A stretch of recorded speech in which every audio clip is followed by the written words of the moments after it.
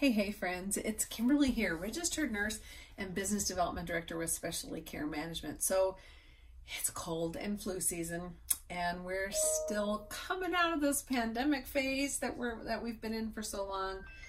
And colds and flus are going around the Langford family home. I thought it might be a perfect time for me to share some of my favorite de-germification tips, mainly because I just gave them to my son who's homesick today.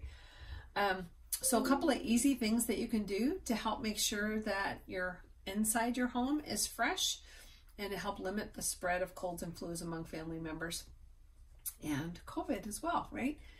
One easy thing that you can do every week, you're probably, like most of us, changing your linens every week.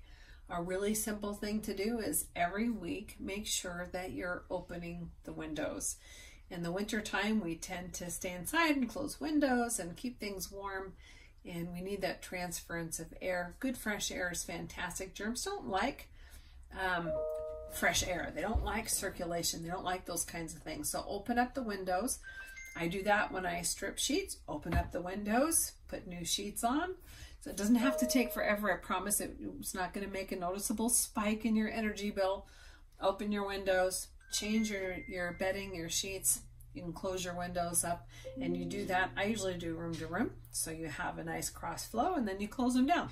You've got this nice burst of fresh energy.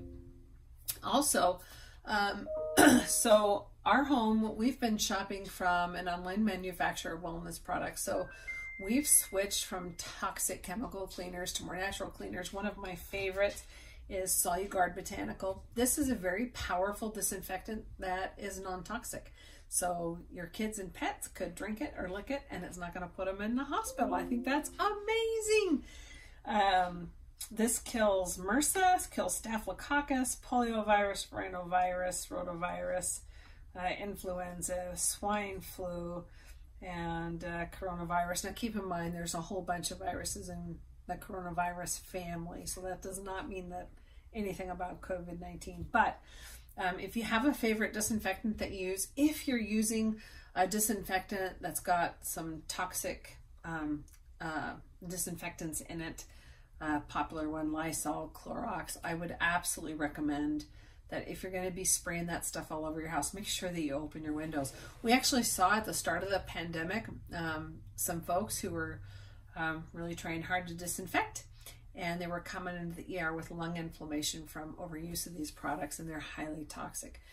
Be that as it may, really focusing on disinfecting common surfaces that you're going to touch. So common ones that we often think of are keyboards, doorknobs. So like I'm in my home office, I use my Soluguard that's either sprayed on a cloth or I use wipes. Every night my keyboard, my mouse gets disinfected.